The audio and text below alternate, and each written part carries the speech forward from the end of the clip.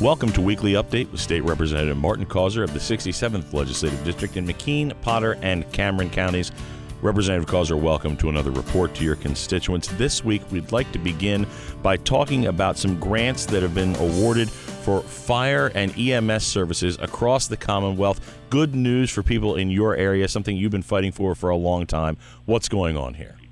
Well, it's so important to provide financial assistance to our volunteer fire and ambulance companies. And recently, the State Fire Commissioner's Office announced the awarding of more than $650,000 in grants to departments throughout Cameron, McKean, and Potter counties through the $50 million grant program created by the legislature to assist emergency service companies with COVID-19 challenges. The program was created as part of Act 26 of 2020, and funding for the program comes from the Federal CARES Act funding that comes from the federal government to the state government. The money must be used for operational and equipment expenses such as utilities, insurance, equipment repairs, personal protective equipment, to replace lost revenues due to pandemic restrictions and others. Volunteer departments often do fundraisers to keep their doors open, and with the pandemic restrictions have not been able to do that. So this funding goes a long way toward helping our volunteer fire and ambulance companies. There's a complete list of all the grant awards on my website at repcauser.com. The next thing we'd like to talk about, Representative, is an effort by House Republicans to bring the state and the people in this state who have been suffering back to a more normal way of working and making a living and providing for their families. We're calling it the Commonwealth COVID comeback. What's going on here? We're certainly focused on recovery and certainly getting people back to work safely. And we recently unveiled a pro-jobs, recovery-focused legislative package designed to revive Pennsylvania's economic health by paving the way for businesses and job producers to grow in the Commonwealth.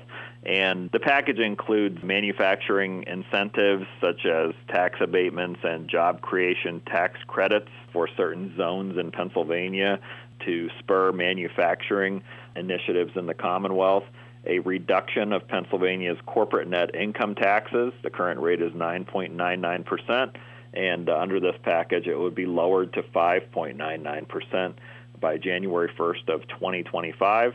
A Jobs of the Future study, which would review opportunities for the development of new industries, and also common sense protections by way of limiting liability for critical suppliers, healthcare providers, and employers during a time of pandemic. So all focused on economic recovery. And Representative, as the fall is in full swing and the weather is getting a little bit colder, people are thinking about getting out and hunting, and we have to make sure that we are doing this safely and that those who are hunting are being properly educated. Talk to us about online hunter education. Well, it is that time of year, and although COVID-19 has limited in-person hunter-trapper education opportunities this year, the course is still required. It is available online for first-time hunters and trappers, and it's required to purchase a hunting license in the Commonwealth. This online course usually costs $19.50, but it is currently being waived during the COVID-19 pandemic using a special code that's available at the Game Commission's website. So it is an opportunity for students who would like to take the course. You can go to the Game Commission's website at pgc.pa.gov to register for the course. And I understand that there was good news for you recently. You've been honored by the Penn State Ag Council. What is this about, and how did it come about? I was honored by the Penn State Ag Council along with Speaker Brian Cutler, Secretary Russell Redding and his staff with our work on creating a Center for Poultry and Livestock Excellence in last year's budget, and certainly honored to receive that recognition.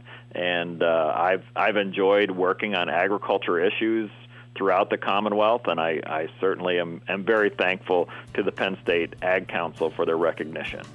Representative Causer, thank you for this informative report to your constituents, and tune in again for another weekly update with State Representative Martin Causer.